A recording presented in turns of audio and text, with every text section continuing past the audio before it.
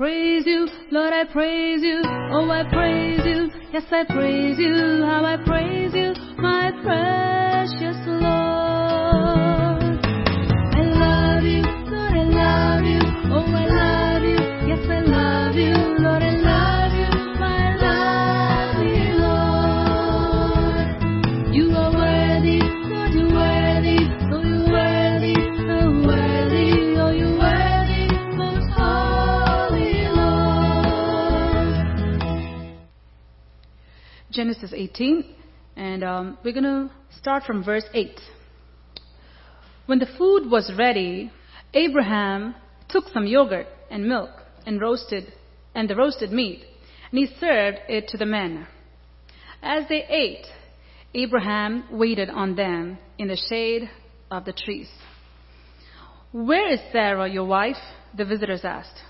"She's inside the tent," Abraham replied. Then one of them said, "I will return to you about this time next year, and your wife Sarah will have a son." Sarah was listening to this conversation from the tent.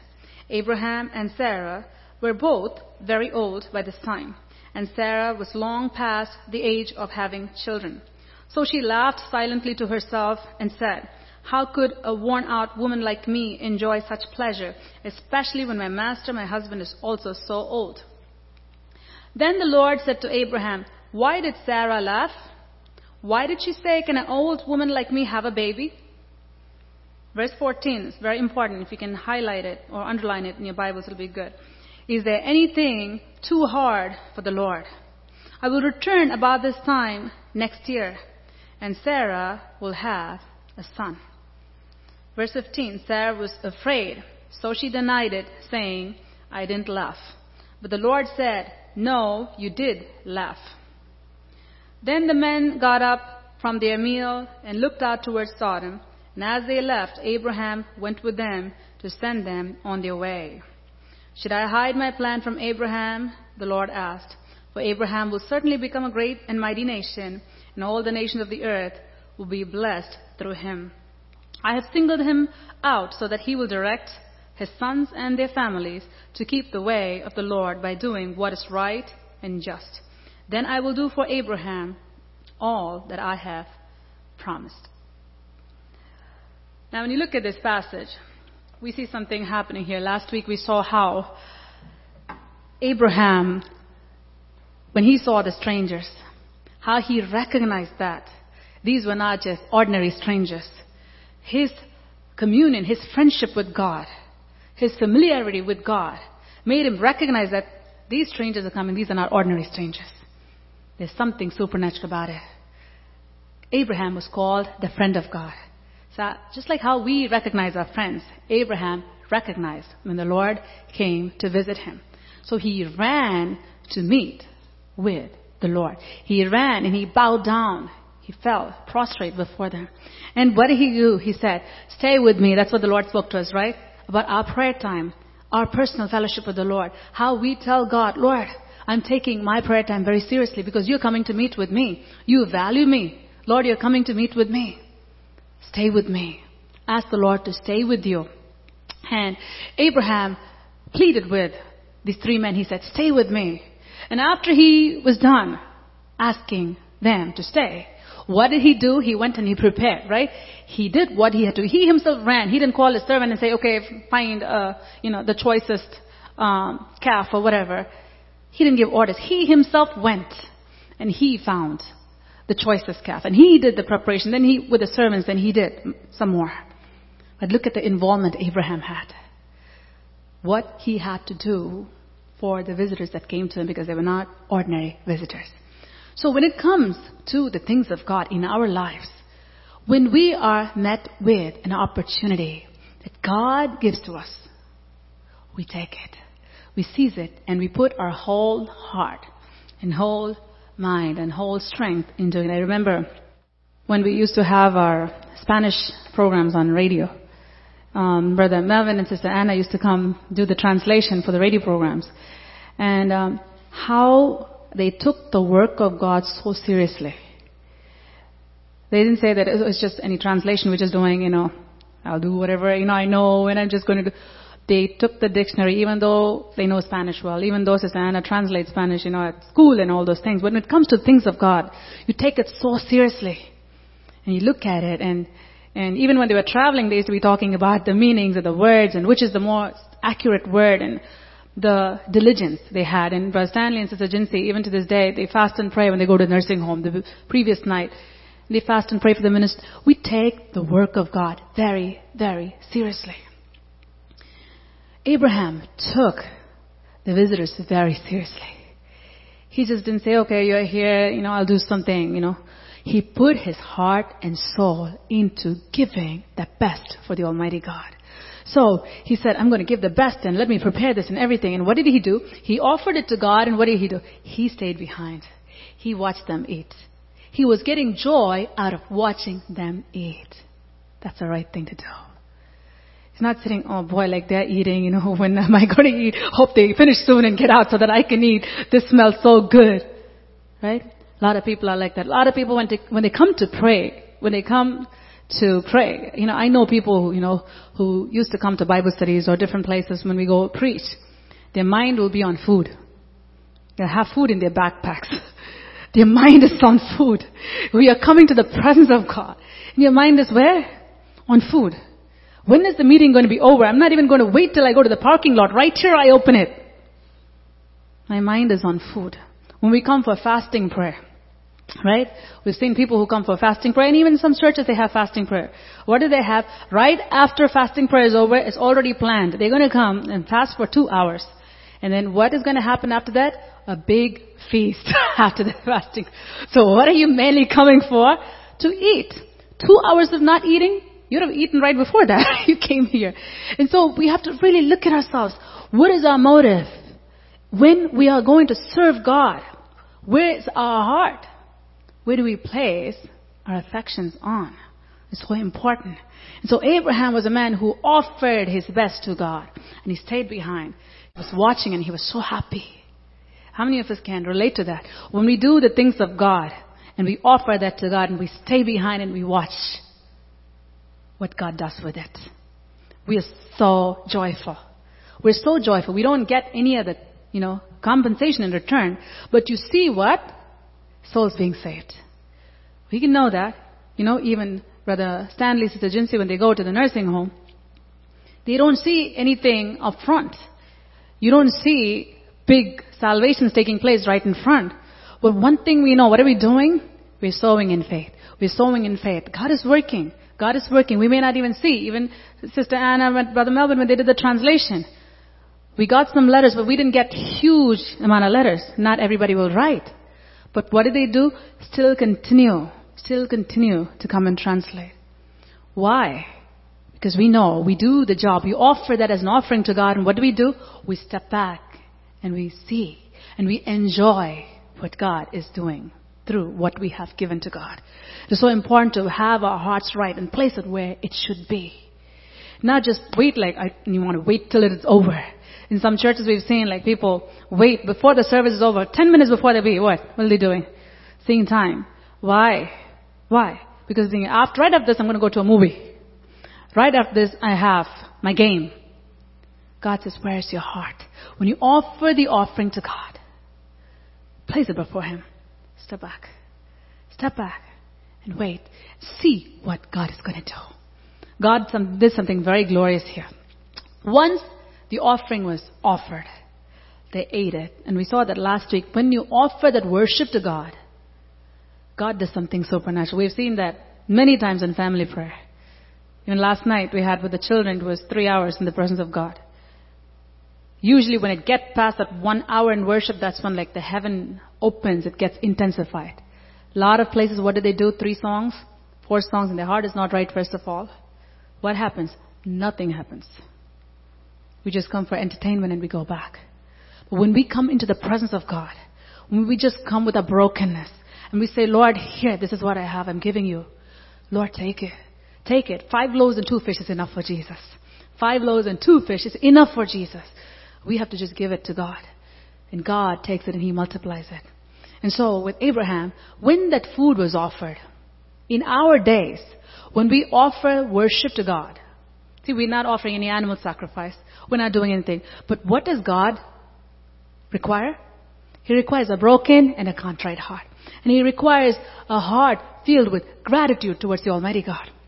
When we come and give the Lord that sacrifice, that meal, what happens? God is pleased. When God is pleased, all kinds of things will happen. All kinds of things will happen. That's what happened over here. After they finish eating, a word is given to them that Sarah is going to have a child. Many times when God speaks to us, how do we take it? How do we take it? When God says, oh, your situation is going to get well. What do we say? Oh, maybe it can happen to somebody else, not me. It's not going to happen to me. Maybe to somebody else. Why doubt the Almighty God? God says so beautifully at this section to Sarah, is there anything too hard for the Lord? You don't see God really getting angry with Sarah. That's the love of the Lord. He's trying to corner her, trying to make her to face herself. We do that with kids, right? When they try to escape, when they do something that they shouldn't do, and then they try to, say something like they never did it. What do? We already know.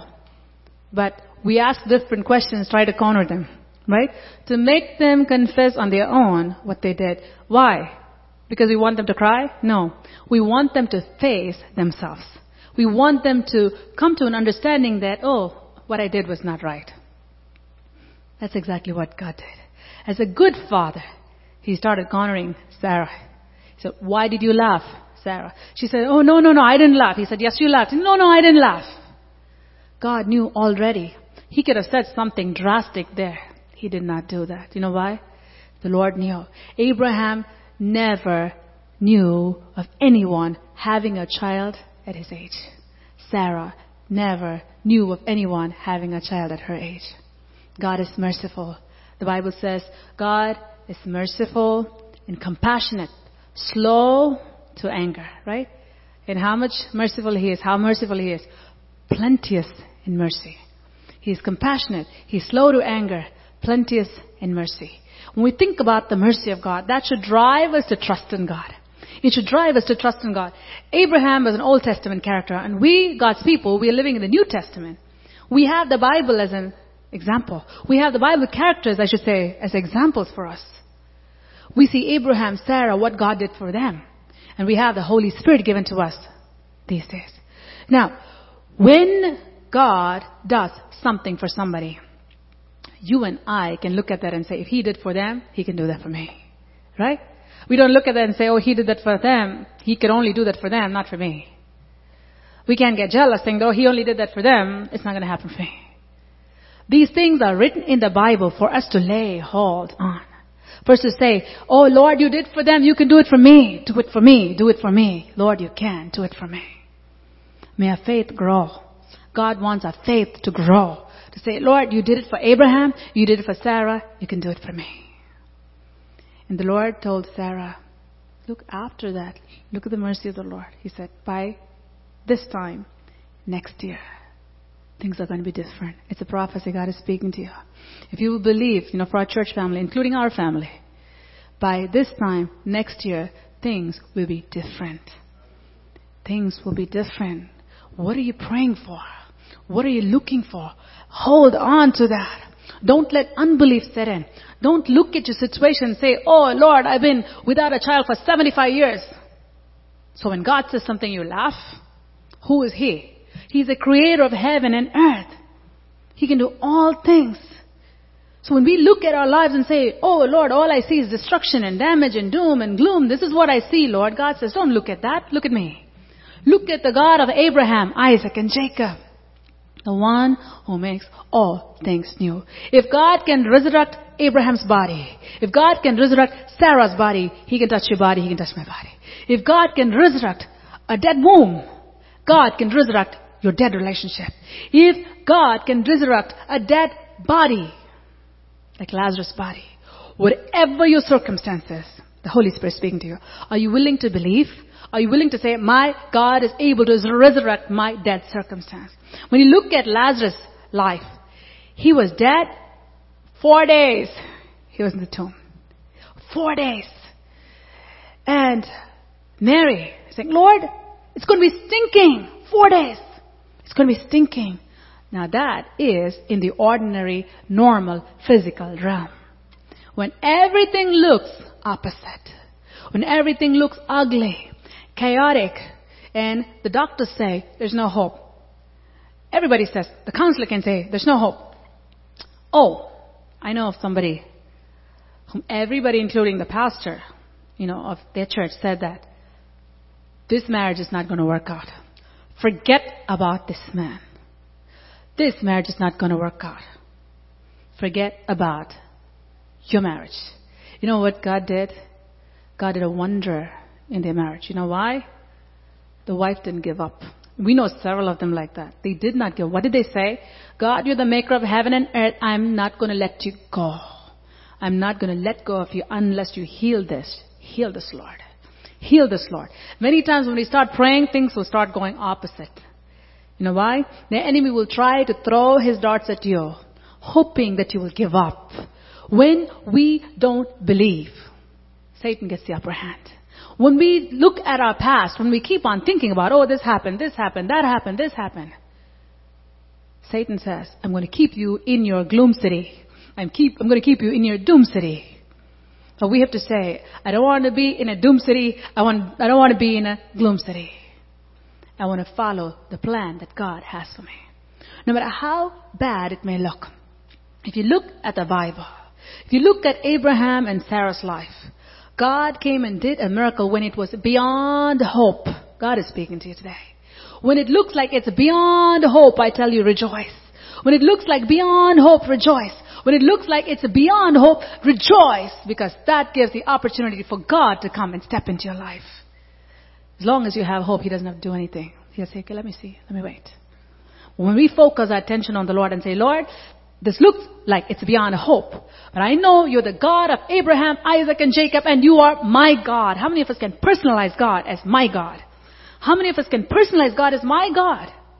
No matter who says what, you are my God. You're not only the God of Abraham, Isaac, and Jacob, but you are my God. My God. When it looks beyond hope, I will look at my God and say, Lord, you are able. What you did for Abraham and Sarah, you're able to do it for me. And you can do it for me. Whatever looks dead, God is speaking to you in your life. Whatever looks dead. You may be at a dead end. Everything may look like it is dead and it is gone. And even it may look like it is stinking. It's not an exaggeration. We're not hallucinating, thinking like it's stinking. Really, somebody died. And it's been 4 days. And really, according to the natural realm, their body should be stinking. But you know what? God bypasses all the rottenness. God bypasses all the stink. God bypasses all the deadness. And He says, even if it is stinking, I'm able to bring the person out hale and healthy with no smell. Isn't that beautiful? Lazarus didn't come out like stinking. Lazarus he didn't come out with the bandages stinking. No. When God brings a person out of the deadness is gone. Deadness is gone.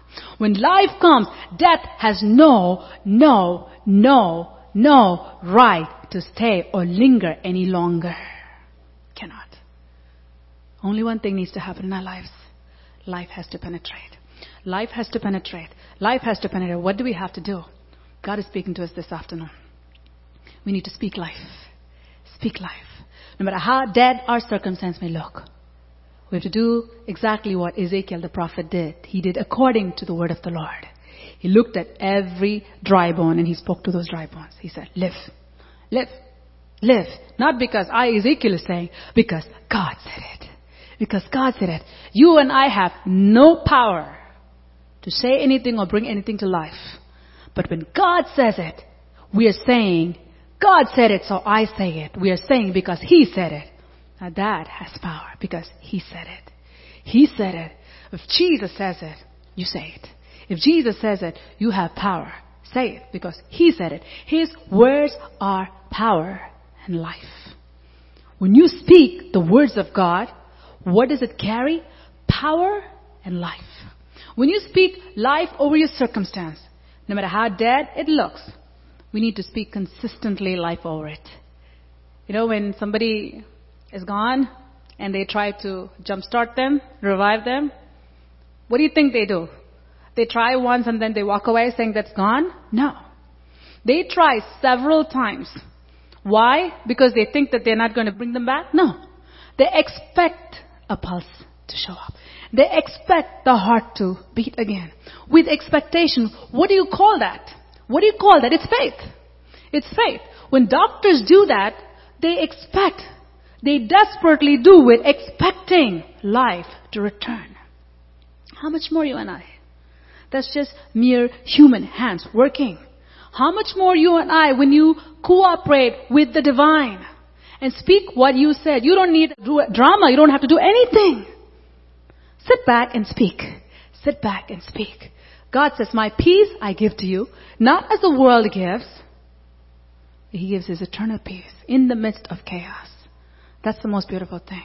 So when God works through a situation that is not just looking dead, but it is dead, He does something supernatural. That's what He calls supernatural.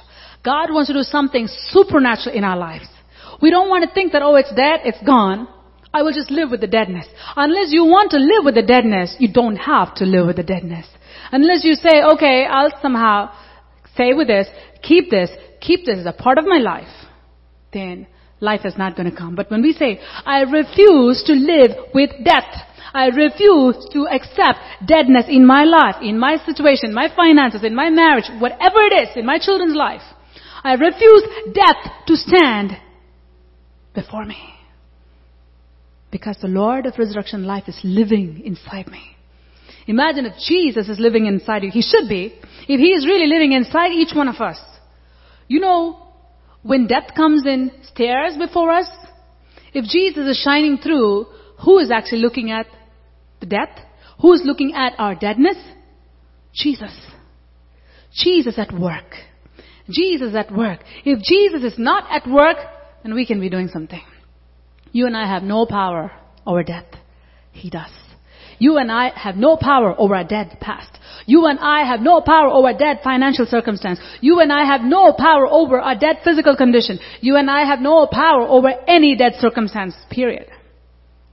But when life enters in, when the Lord of life stands before death itself, death cannot stand before life. Death cannot stand before life.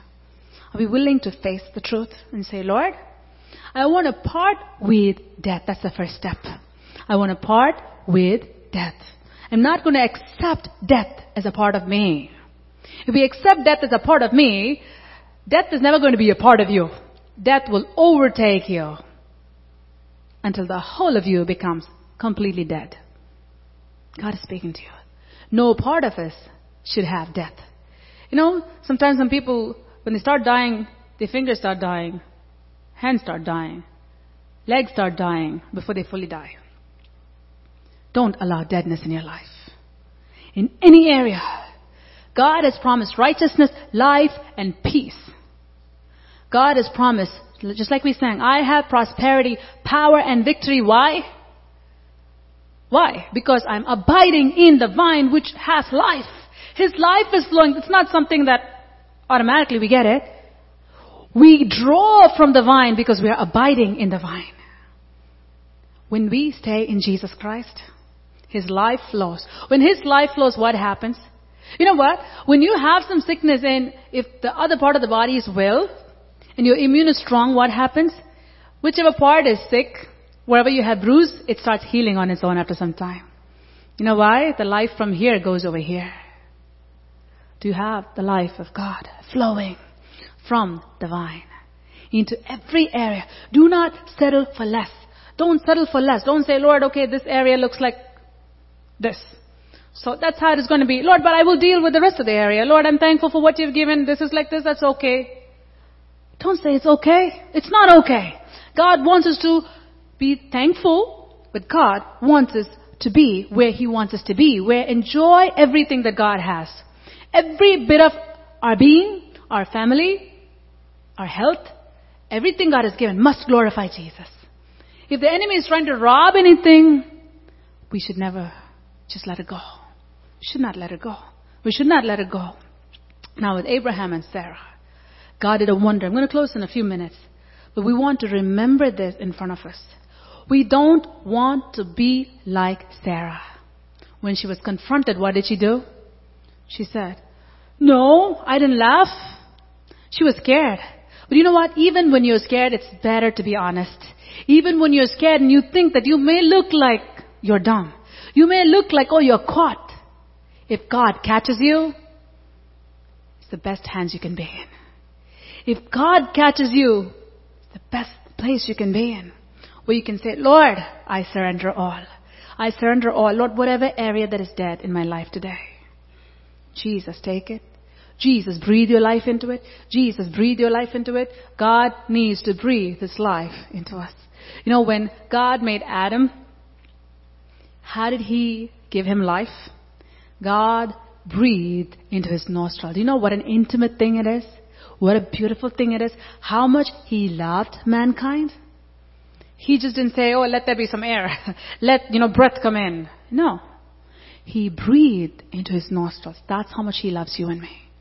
That's how much He loves. God put His breath into you and I. Can you imagine that? He could have done any other way, but He did not do that. He put His breath into us. We cannot take our lives for granted.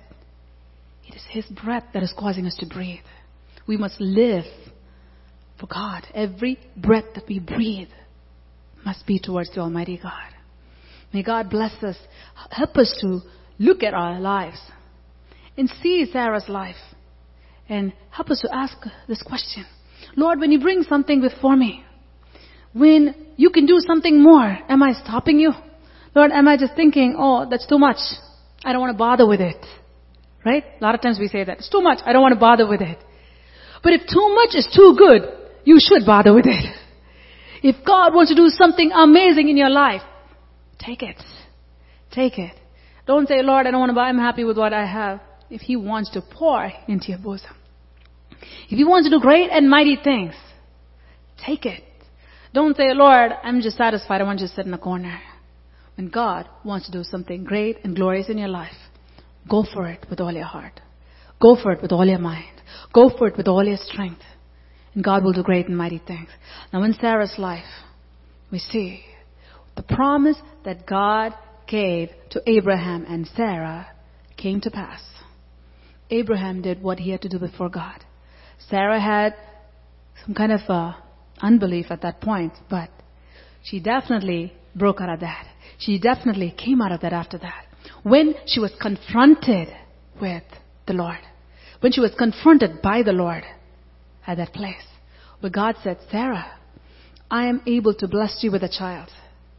Even though she said no, after a point she knew, this is God talking to me. How can He know what I was thinking in my mind in the kitchen? How did He know? See, she surrendered and she believed. That's why the Bible says Sarah believed, Abraham believed, and God blessed them with a child. God waits for us to grow. God never hurts us. He never crushes us. If the Lord holds us, His grips are good for us. It's gentle. It's firm, but it's gentle. Just like how we do with our children, right? When the little ones try to cross the road, all of a sudden they run. What do? We catch their arm. We give a little firm grip. And what do? Pull them to our side. We never catch them so hard that their bones break. We don't do that out of anger. No. We catch them to protect them, bring them to safety. That's what God does. Every tap that we get from God is a good tap. If God does not chasten us, the Bible says we're not His children. So in His loving kindness, God confronts us so gloriously. We have to take it with all our hearts and say, Lord, every confrontation of yours, I'm going to take it seriously. And I'm going to work on it. And I'm going to come to a place just like how Sarah came to. Next year by this time, I want to see what you have promised in my life. Whatever looks impossible right now, next year by this time, I should be standing here giving a testimony. Each one of us, whatever area looks impossible, the Holy Spirit is speaking to you. God is working on your life. God is working on our lives. God says, I want to bring you to that level where you get past that Sarah syndrome. Get past that level and get to where you need to be. where I can say, Betty, go. God is so good. In your life, in my life. Let's take a few moments. Shall we stand up together? Thank you, Jesus. Let's take a few moments before the Lord, Almighty God. Let's look at our own lives. What looks difficult in your life? What do you think is so hard? What do you think is heart-wrenching, gut-wrenching? What is really bothering you? God is speaking to you. What do you think is beyond repair? Whatever it is, God is promising you today. Next year, by this time, your problem will be solved, provided you move out of the phase where you are right now, the phase of unbelief. Say, my God can do anything. No, nothing is too difficult for the Almighty God.